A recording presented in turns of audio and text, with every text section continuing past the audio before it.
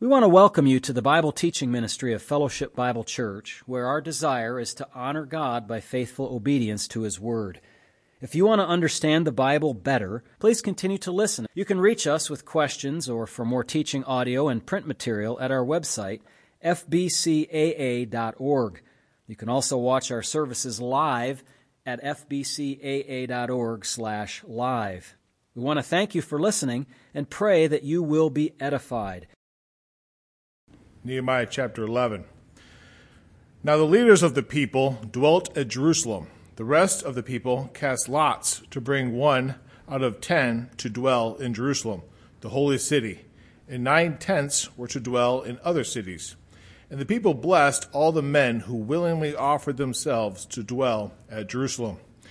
These are the heads of the province who dwelt in Jerusalem, but in the cities of Judah everyone dwelt in his own possession in their cities, Israelites, priests, Levites, Nethinim, and descendants of Solomon's servants.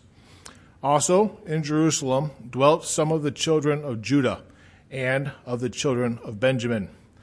The children of Judah, Athaiah, the son of Uzziah, the son of Zechariah, the son of Amariah, the son of Shephatiah, the son of Mahaliel, of the children of Perez, Messiah, the son of Baruch, the son of Kolhaz, the son of Haziah, the son of Adiah, the son of Jeriab, the son of Zechariah, the son of Shiloni, and the sons of Perez, who dwelt at Jerusalem, were 468 valiant men.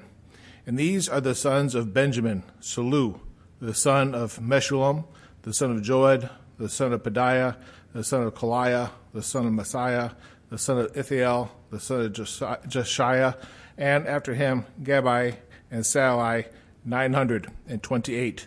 Joel, the son of Zichri, was their overseer, and Judah, the son of Senua, was second over the city. Of the priests, Jediah, the son of Jeriab, and Jechin, Sarijah, the son of Hilkiah, the son of Meshullam, the son of Zadok, the son of Merhajeth, the son of Ahidub, was the leader of the house of God. Their brethren who did the work of the house were 822. And Adiah, the son of Jerhom, the son of Peliah, the son of Amzi, the son of Zechariah, the son of Pashur, the son of Machijah, and his brethren, heads of the fathers' houses, were 242. And Amashiah, the son of Azarel, the son of Ahazai, the son of Meshullomoth, the son of Immer, and their brethren, mighty men of valor, were 128. Their overseer was Zebediah, the son of one of the great men. Also of the Levites, Shemaiah, the son of Heshub, the son of Ashkram, the son of Heshriba, the son of Bunai, Shebnathai, and Jazid, of the heads of the Levites, had the oversight of the business outside of the house of God. Mattaniah, the son of Micah, the son of Zabdi, the son of Asaph, the leader who began the thanksgiving with prayer. Mekhuiah, the second among his brethren, and Abda, the son of Shemua, the son of Galal, the son of Jeduthun. All the Levites in the holy city were 284. Moreover, the gatekeepers, Akub, Talmon, and their brothers who kept the gates, were 172. And the rest of Israel, of the priests and Levites, were at all the cities of Judah, everyone in his inheritance. But the Nethinim dwelt in Ophel, and Zihah and Gishpa were over the Nethinim. Also, the overseer of the Levites at Jerusalem was Uzzi, the son of Bani, the son of Heshabiah, the son of Mattaniah, the son of Micah, of the sons of Asaph, the singers in charge of the service of the house of God. For it was the king's command concerning them that a certain portion should be for the singers, a quota day by day. Pethiah, the son of Subal, of the children of Zeriah, the son of Judah, was the king's deputy in all matters concerning the people. And as for the villages with their fields, Some of the children of Judah dwelt in Kiriath-Jearba and its villages, Didon and its villages, Jekabzeel and its villages, in Jeshua, Malda, Beth, Pelet, Hazar Shul, and Beth Sheba and its villages in Ziklag, and Mechanah and its villages in En Rimmon, Zorah, Jarmuth, Zenoah, Adullam and its villages in Lachish and its fields, in Ezekiah and its villages. They dwelt from Beersheba to the valley of Hinnom. Also, the children of Benjamin from Geba dwelt in Michmash, Ijah, and Bethel, and their villages in Anath, Nob, Aniah, and Hazar, Ramah, Gittim, and Hedid, Zeboam, Nebalot, and Lod, Ono, and the valley of the craftsmen. Some of the Judean divisions of Levites were in Benjamin.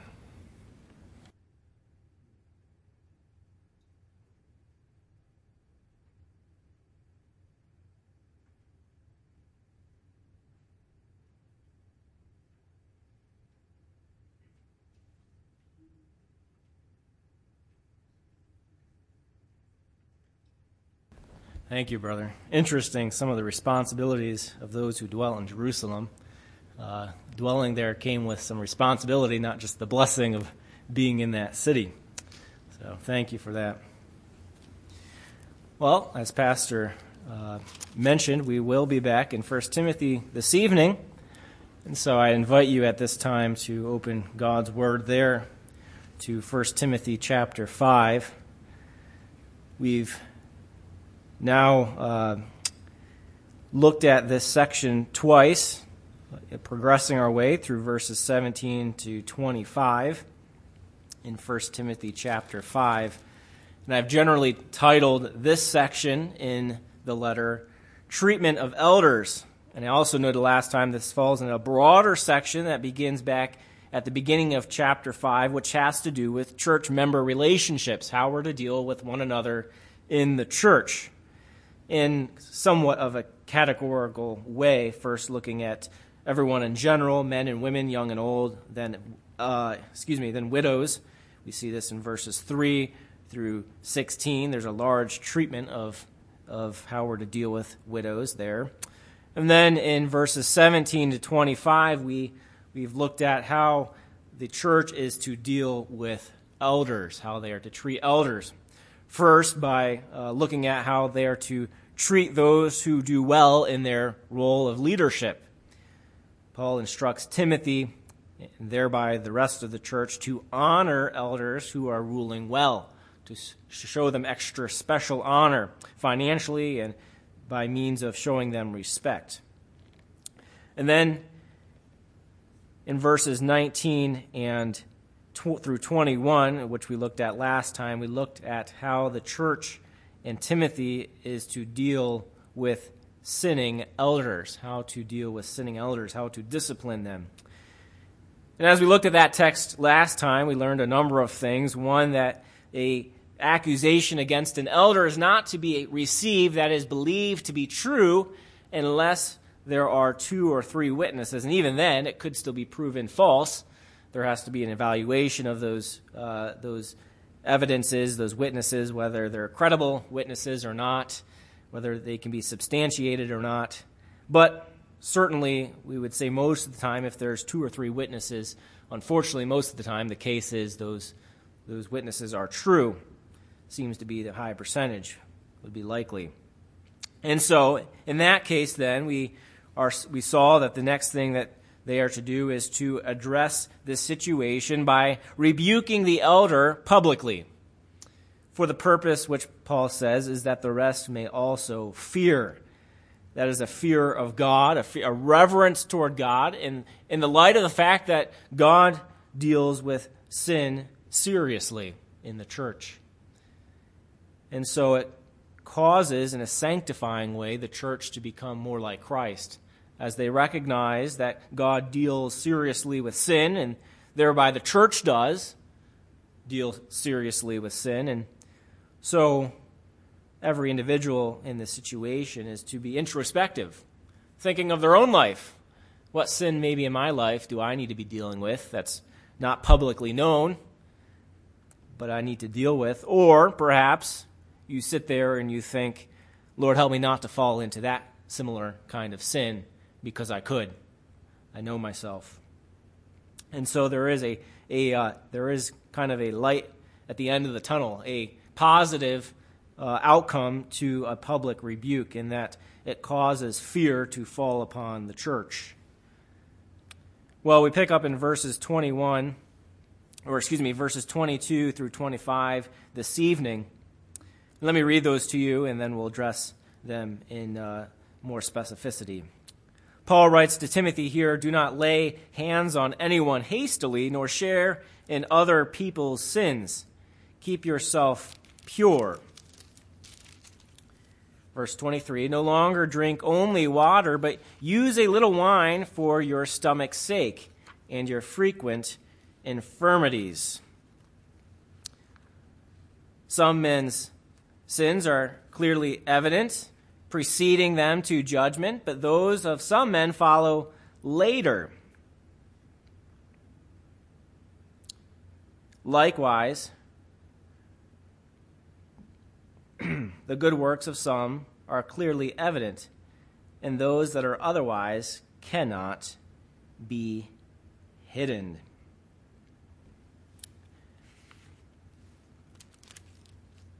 Looking at 21, we find Paul's initial exhortation, which is this: do not lay hands on anyone hastily.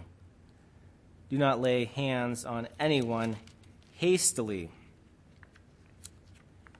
As we think about this exhortation, we see here that Paul, in this context, is still talking about elders.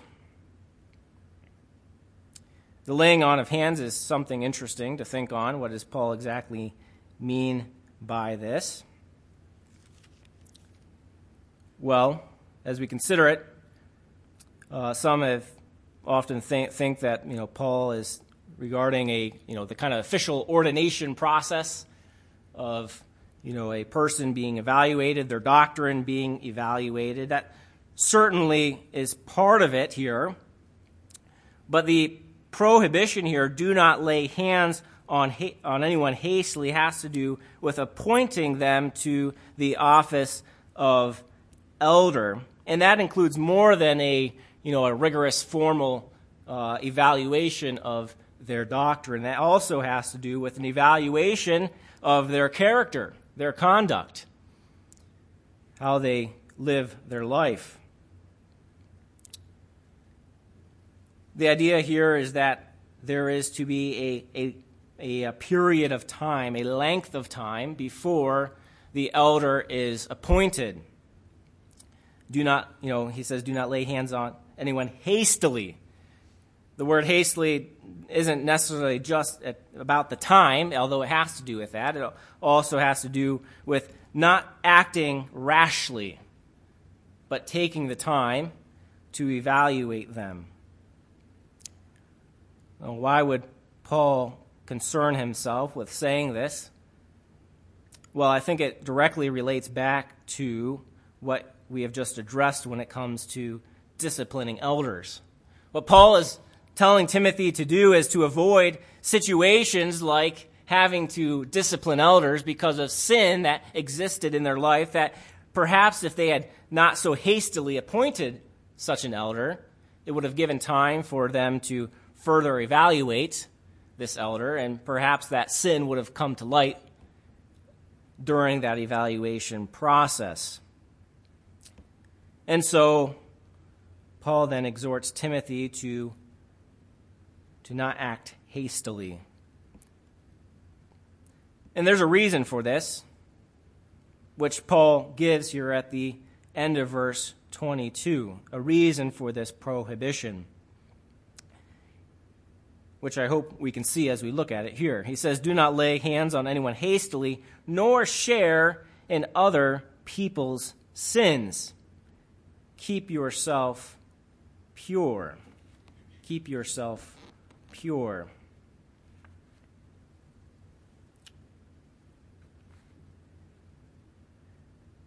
if Timothy were to take pause and not act too hastily, it would profit him this, and also the church as well, that they would not be sharing in other people's sins. You might ask yourself, how do we share in someone else's sins? Isn't every man responsible for his own sin? From the Old Testament, we know that the son is not he's not judged on account of his father's sin. So how could anyone be guilty or share in another person's sin? Certainly we aren't judged as if we committed the sin. We're not culpable in that sense. Timothy's not culpable in that sense, as if he is the one that committed the sin, and so judgment is to be upon him. Rather, what Paul is saying here is that by acting hastily and not allowing a process whereby they can evaluate his doctrine, his conduct, his character, how he rules his household, all of the qualifications of 1 Timothy 3, by neglecting to do that and just rashly appointing him to, and hastily appointing him to the elder to the office of elder, if he does this, then in one sense he is sharing in the responsibility of appointing someone who should not have been appointed. And in that sense, then, Paul is saying you share in that person's sin because you didn't show the due responsibility of evaluating him, thoroughly examining him in his life to make sure that there's no sin which would disqualify him from the office. And so there is a very real responsibility and a real guilt in one sense that the eldership of the church leadership, and even the church as a whole shares in when it comes to appointing an elder. The way that our church is structured, it's not just, the church leadership, not just the pastor or just the deacons who appoints an elder. It's the whole church participating in this process of evaluating this person, evaluating their life, evaluating their teaching, their skills and leadership, the ability to lead their home well, the ability to live above reproach. We often think about that responsibility as if it lies solely on the leadership. They're the ones that kind of do the evaluation. Certainly, they're the ones, that sit on the ordination council and examine. But really, there's much that has gone before that in evaluating the person. They wouldn't get to that point lest the church had already agreed that, yes, this is a man that's worthy of receiving into the office of elder, or appointing to the office of elder. And so it's not just the church leadership then that could share in this person's sin by too hastily appointing them, but it's really the whole of the church that by too hastily appointing the elder could also be sharing in this person's sin or sins. And so, along with this prohibition then of not too hastily appointing an elder, whereby then sharing in this person's sin when it does come to light, instead, Paul positively exhorts Timothy to keep himself or keep yourself pure. What are the means of keeping himself pure? Well, it's by showing patience in appointing an elder, making sure that there's no sin existing in his life that could disqualify him. Now, look with me at verse 23. Paul writes this, "No longer drink only water, but use a little wine for your stomach's sake and your frequent infirmities." In just a moment, we'll address this verse as it relates to the whole of the passage, but perhaps as you look at this verse, you might think to yourself, man, Paul kind of goes off on a tangent here for a moment. How does this relate to the rest of what he's saying? And perhaps it doesn't, you might conclude. But I think we should think otherwise about this verse. But just for a moment, we'll put that on pause and let us look together at verses 24 and 25. And note the connection here with verse 22. Remember what he's just said? He says, keep yourself pure, evaluate, don't hastily appoint the elder.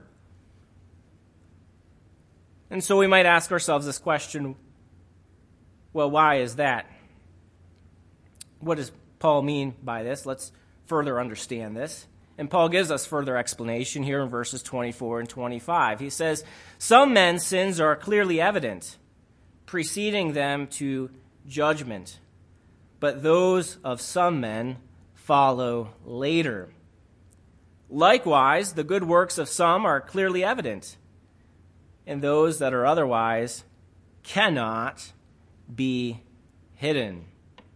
Cannot be hidden. I think what Paul is doing here in verses 24 and 25 is he's giving further reason why, or explanation to why Timothy and the church are not to hastily appoint elders. One reason being, which we looked at, is that they don't want to be sharing in another man's sin. Rather, they're to keep themselves pure. And in verses 24 and 25, then, we see that the process of being patient and evaluating an elder keeps them from sharing in these sins because, he says, some men's sins are clearly evident, preceding them to judgment, but those of some men follow later. And so by allowing for a time of evaluation, it allows those sins to rise to the surface. But Paul starts here in verse 24 and says, listen, some men's sins are clearly evident, preceding them to judgment. In other words, there are certain sins that the consequences of those sins or the outworking of those sins demonstrate that there's sin in this person's life. For instance, drunkenness. Well, the consequences, the outcome of that are very quickly seen. It's hard to hide, perhaps, in most cases, when you're a drunkard. Thinking of the qualifications of 1 Timothy 3. Someone that has a habit of showing anger. Well, perhaps they can kind of hide that, but that's another sin which is somewhat clearly evident. He kind of lashes out in anger constantly and demonstrates that sin in his life. Perhaps in some cases, sexual immorality is quite clearly evident. Some woman becomes pregnant, can't really hide that for too long. Other times, maybe that, sexual immorality can be hidden for a time, certain forms of that. But eventually, as Paul even writes, those sins surface. They rise to the surface. They can't be hidden forever. And so allowing a time of evaluation allows these sins to uncover themselves and rise to the surface. And sometimes that happens very quickly, Paul says, preceding them to judgment. But those of some men follow later, meaning some of these sins are more deeply hidden. An elder who is living in sin may be able to hide some things for a time. In fact, there are certain sins that they are able to hide their whole lifetime. Well, that is from man, not from God.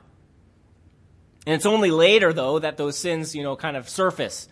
I can think of one specific man, mentioned by name, a well-known theologian, scholar, whose sins didn't surface until after his death. And it marred his ministry, his legacy. That can happen, for sure, that they can hide those sins for a long time and live in a position of eldership, yet not being qualified to do so.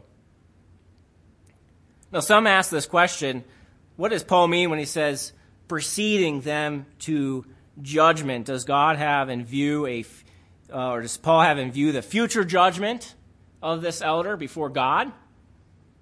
Their sins are clearly evident, preceding them to the judgment that is to come. at the bema seat, being judged for their Christians being judged for their works on earth? Or does Paul have some other judgment in mind? Perhaps the judgment that is done by the church and Timothy as they evaluate whether or not this elder is qualified to serve. And I take the latter view, that Paul does not specifically have in mind the future judgment, but rather the immediate forthcoming judgment of the church and Timothy and the rest of the eldership as they consider whether or not he is fit for the ministry. And why do I take that? One reason being is that he's just talked about sins that are clearly evident. And so sins that are clearly evident immediately demonstrate to Timothy and to the church that this man is not fit for ministry. They judge him accordingly by his works, that he is not fit for the ministry. Of course, it's true enough that at some point, this elder or any elder will stand before God and be judged. And perhaps those sins which would have disqualified him for ministry will at that time come to light, and he'll see a loss of reward for that. But Paul goes on then in verse 25, and he says, likewise, the good works of some are clearly evident, and those that are otherwise cannot be hidden. If you look at verse 24 and 25 together, you can see prominently there's some parallelism going on here. He talks about sins, some sins being evident now, some sins being evident later. And then he goes on to say, at the same time, likewise, there are good works. So the positive side to this is that there are some good works that are clearly evident, while there are other good works that are hidden. In other words, Timothy and the church, as you're evaluating whether a man should be appointed to the eldership, consider this fact, on the positive note, that there are good works that are clearly evident. The kind of man that demonstrates that he is fit for ministry. He is skilled in teaching the word. He is conducting himself in a godly manner, above reproach. He is qualified for the ministry. And because that's so clearly evident, Timothy and the church should therefore not have any reserve about appointing such a man to the eldership. That doesn't mean that there's still not a process by which they evaluate them. Because again, appearance can be deceiving. But after a time of evaluation, noticing those good works in him, in his life, they should have no reserve about appointing such a man.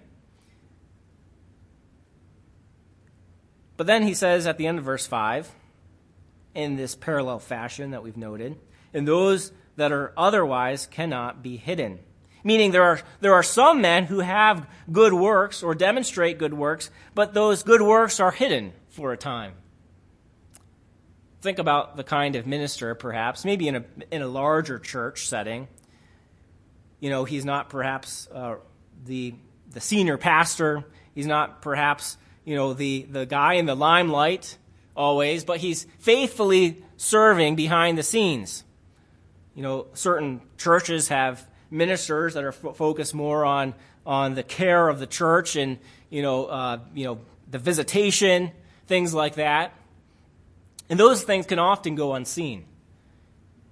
He's not, again, perhaps preaching as regularly as the senior pastor, the head pastor. And so those kind of good works are behind a veil to the rest of the church. And I think that's the kind of person that Paul has in mind, the kind of person that maybe isn't as outgoing, outspoken, but simply faithfully serving behind the scenes.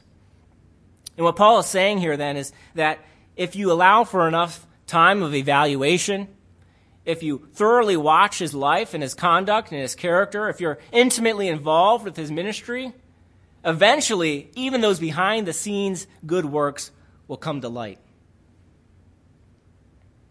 And just like the man whose good works are just kind of, on the projector for everyone to see, this kind of man is also worthy of being appointed as an elder as well, because of his faithful ministry and work and labor. Now, let's take a moment in our time here, the remaining, to address verse 23. As I said, you might at first glance think, how does this fit within the topic of disciplining of elders and the appointment of elders? When he makes, this kind of offhand remark about no longer drinking only water, but use a little wine for your stomach's sake and your frequent infirmities. Well, I believe what Paul here is doing is he's clarifying a statement that he has made in verse 22 at the end. Remember what Paul says there? He says, keep yourself pure in regard to not sharing in another person's sins by hastily appointing them. But what Paul does not want Timothy to do is to misunderstand what he means by keep yourself pure. So he goes on to clarify what he means, or maybe we should say what he does not mean, by saying, keep yourself pure. And so he gives two commands here, kind of a twofold command, but really two imperatives. He says, no longer drink only water, but use, the second command, a little wine for your stomach's sake and your frequent infirmities. Your frequent infirmities.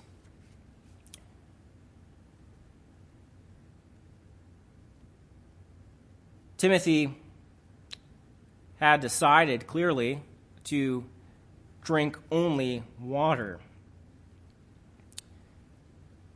and not use any wine. But this had some very detrimental and physical effects on his body. Paul says, and notes, and we're aware of this, that Timothy was suffering because of this decision. And you might ask yourself this question. You might, kind of shake your head and say, come on, Timothy, aren't you being a little too sensitive on this issue? Why not have a little wine if it would help you? But I encourage us not to have that kind of mindset as we look at this and look at Timothy's decision here.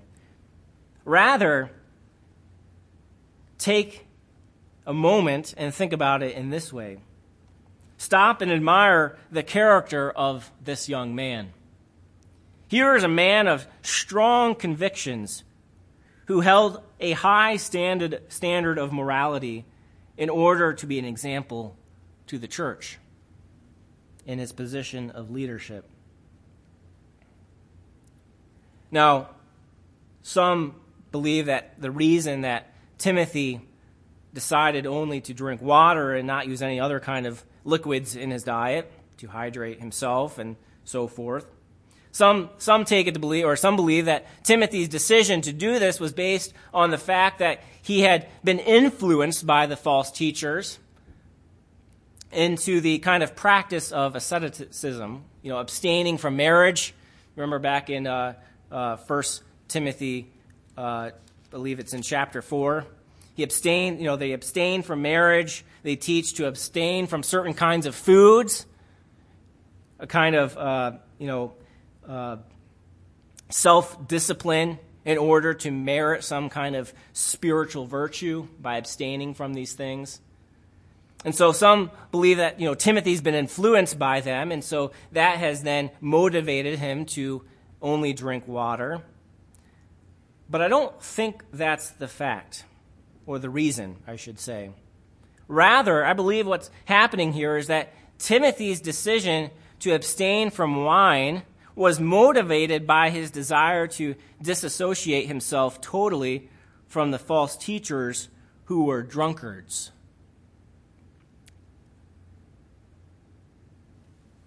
The false teachers either went against their practice, or I should say teaching, of not drinking wine, kind of, this asceticism view, or they disregarded their teaching and partook of it regardless. I think that is one of the reasons in 1 Timothy chapter 3 that Paul has to give this qualification of not being a drunkard, because that is exactly the situation they were dealing with in the church in Ephesus. It wasn't that these false teachers weren't partaking of wine. It was that, in contrast to their teaching, or perhaps they didn't teach on it at all, they partook of the wine and became drunkards.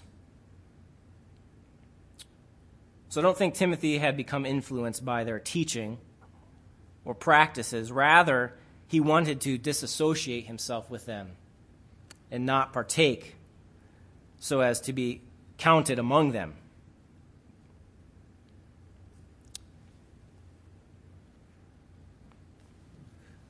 Pause and think about, again, Timothy's decision and the physical effects it had on him up until this point.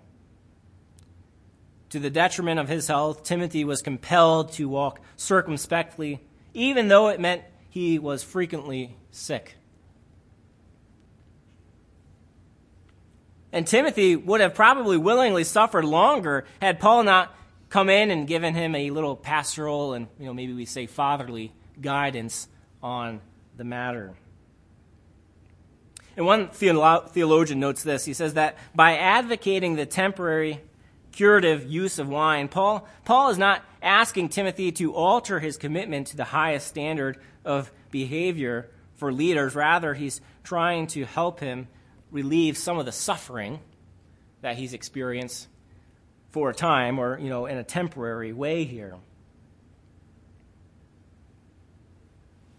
Paul's command to use a little wine was meant to alleviate some of the sufferings that Timothy experienced. Paul, in his theology, then we can see, was not against alleviating human suffering when possible. He wanted the best for Timothy. Perhaps we might even say, or suppose that Timothy's frequent infirmities were actually maybe keeping him from ministering as effectively as he could. And so Paul comes in and addresses the situation, giving a little bit of pastoral advice and fatherly guidance, encouraging Timothy to use a little wine. But notice here, this is important, the purpose of the wine was not to encourage Timothy to exercise, some Christian liberty, but it is strictly for medicinal purposes. Water in the ancient world was impure, just as it is today, and carried many viruses and diseases. Perhaps Timothy suffered from such a disease like dysentery or something of that sort. Frequently sick, weak, continually. And so adding a little fermented wine to the drinking water would have functioned to disinfect the water of some of, if not most of, what was in there, bacteria, algae, viruses, and other contaminants in the water at the time. And that addition of a little wine would thus be a means of, in their day and age, of water purification. Notice that even just a little, and that's a noteworthy word there, a little alcohol was sufficient in purifying the water. Just a little bit could help him tremendously. Today we have other means of water purifying. I did a little research because I'm not up to date in all the water treatment, processes, but they are out there and obviously being used. Water purification typically, takes place at, our water treatment plants, and some processes of water purification today include the use of chlorine. Maybe that's what we're most familiar with. But there's also the use of ultraviolet radiation and even hydrogen peroxide as well, amongst other means of for purifying water. Of course, there are other basic means to purify water. Maybe if you've ever, watched any kind of survival, video or something like that. You take the water, you can boil it. There's other kind of, methods to purifying. Now they have, these straws you can kind of just stick right in the water and drink from that, and it has a means of purifying it and taking out the contaminants. And so there's more rudimentary ways of purifying water, but we have many sophisticated ways of purifying water today so that we don't have to use the means that were used in the ancient world, like wine. Now, unfortunately, this verse has been misused as an endorsement of social drinking. As I was thinking about it and studying this passage, I brought in kind of in my mind the parallel of how unbelievers often use verses out of context. Do not judge, lest you be judged. That kind of, narrow-minded, tunnel vision understanding of a text at the exclusion of all the rest of the text, that talk, in that case about, how we can properly judge people and motives and judge, people's actions. And I think a similar thing happens here, where people take this verse and use it as an endorsement of social drinking at the exclusion of the rest of Scripture, which talks about, the prohibition of drunkenness, the caution against the use of alcohol. Remember, though, as we look at this text, Paul does not have social drinking in mind at all. Keep these things in mind as you interpret the text. First, it was a personal note to Timothy, a parenthetical remark to Timothy to help, maybe alleviate his conscience some, that he can use this because it's physically going to help him. So it's a personal note to Timothy, addressing, secondly, a specific health issue, a medicinal problem here, for the purpose of relieving human suffering. And when you keep those three things in mind, it helps you understand better what is Paul talking about here. What is he endorsing? It's not social drinking. It's a very specific problem that a young man named Timothy had that Paul is trying to help him through. A proper interpretation in its context does not lead to the endorsement of social drinking. There are numerous passages that prohibit drunkenness and caution against the use of alcohol. We have Romans 14:21, of course, back in 1 Timothy 3, verse 8. There's other verses like in Proverbs chapter 20, verse 1, that warn against the use of alcohol and what it, the effects that it can have on the mind and actions of a person. Think about it in this way, though, too. Today we have plenty of other natural and pharmaceutical means of purifying water and helping treat stomach ailments and other frequent infirmities. We should not use medicinal purposes as an excuse to drink alcohol when we have all these other means to treat those problems in light of the dangers that alcohol presents. Paul did not have in mind the heart-healthy benefits of drinking wine. There's often the argument, drink a, glass of wine and, there's these health benefits. There is truth to that. I'm not denying that. But maybe I could ask you this question, maybe there's 10 other things you could do to help your heart, be healthy. And don't use this as, the one way, I want to have a healthy heart, and so I'm going to use this versus the other means, of exercise and other foods that you can eat that can help in that way. Remember, this verse here is specifically treating Timothy's issues, his problems. It's not talking about a long-term preventative against heart problems. There's a very specific reason that Paul gives. So as we close this evening, I want to ask you this question. How will you respond to Paul's commands in our text that we've looked at this evening? Your participation in appointing elders places you in a position like Timothy, in the church in Ephesus, you, each one of you, are to keep yourself pure by allowing for a time of evaluation and testing and observation of men who are aspiring to the office of elder before you participate in appointing that person. You are just as a part of that process as the rest of the church leadership.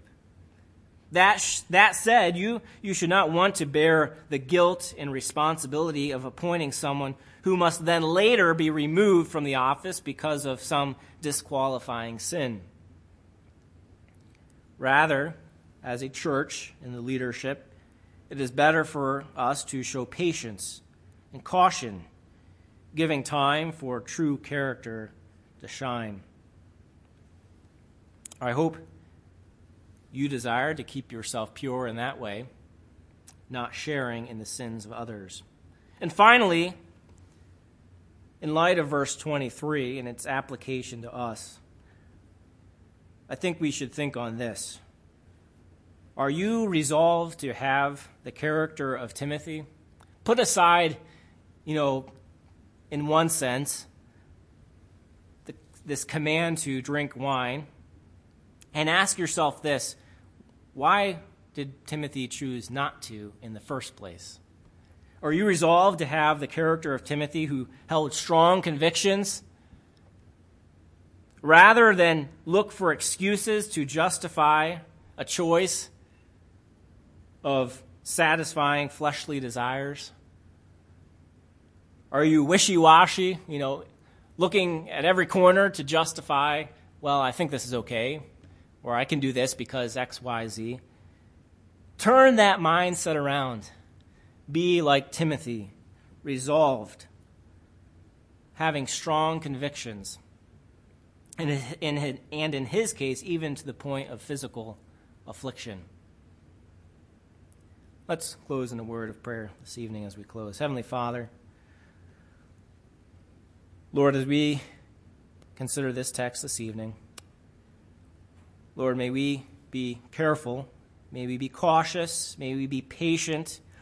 Lord, we have a desire to raise up leadership. We have a desire to see men join in the ranks of becoming an elder, leading the church. But Lord, may we not be ones who act too hastily.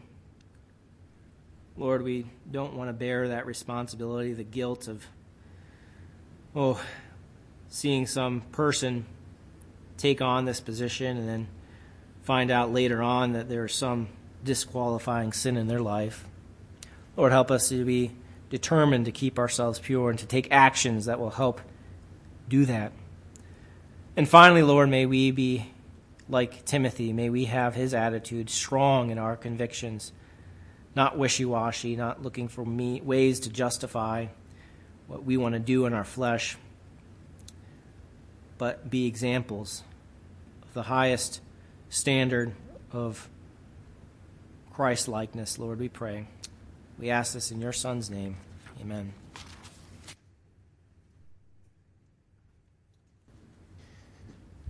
Thank you, Jansen, for sharing that. Just a couple of addenda, if you would allow me.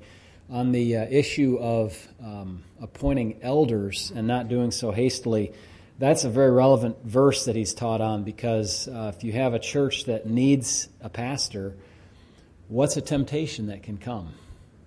Well, we need to get somebody in here more quickly than, say, we might, we don't want to spend a lot of time doing this. That can be a temptation. And that's multiplied by, in situations where you have a fellowship of churches that have a lot of pastors that are older and retiring, and you're saying, we're looking down the road here in the next 5 to 10 years and needing, in a particular fellowship that I'm aware of, 30 pastors. And you can be tempted to cut corners, you know what I mean? And take any warm body that will come along that wants to, participate, but that can be problematic in the long run may seem like, oh, it's great, check that one off, but no, you got to be careful. That's why we don't want to lay hands on anyone hastily, but take time, and we need to pray that God will raise up laborers for this particular kind of harvest field, and elders and pastors and churches, because the need is not just like in a fellowship overseas that I'm thinking of, but the need is here in the United States, increasingly so, and across the world. The other thing on the alcohol issue is interesting, and I appreciated how Jansen treated it. One of our friends who can't come to the church regularly his name's Al, and he mentioned to me how they would have in their service in the Navy, they'd pull into ports, and there were places they went where the water was no good.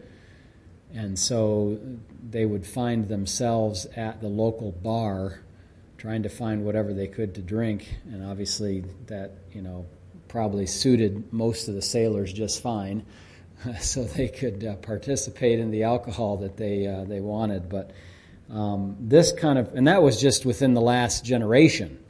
This problem still exists today. Anytime you go to a place overseas, you have to be cautious about the water. How many of you have traveled overseas? So, just over half. Yeah, I know this brother knows about the water problem, huh? Yeah, so it's a real issue. It's bottled water. It's, don't eat salad washed in the local water. It's, don't accidentally take any water into your mouth when you're taking a shower. It's, all kinds of just little things you don't even think about, and you have to discipline yourself. One mistake and you're down. So it's and some, of course, when you go there and live there, you may just have to kind of get through it and get yourself acclimated to the quality of the water that's there with your stomach and all that, but that's quite a thing. So it is a real problem yet still today. You can imagine somebody that has no water, they're just very happy to have a well dug in their community and be able to haul water up from that well. Well, what's down in there? What contamination's gotten in there? What bird's done its business down there and all that stuff, you just don't know. So, there's issues that are like this. But thankfully we have better ways to purify water than just using some alcohol. I had this picture in my mind when Jansen was speaking, just imagining people using this to support social drinking. I'm sure they're sitting around the bar with their glasses of contaminated water and they're just putting in a little bit of alcohol and then enjoying the social drinking, right? I'm sure. That's not exactly how they're thinking about that verse, so good work on that. All right. Well, thank you for coming tonight. God bless you. It's just almost 7:15, so we'll have a little fellowship and be on our way tonight. Thank you again. Amen.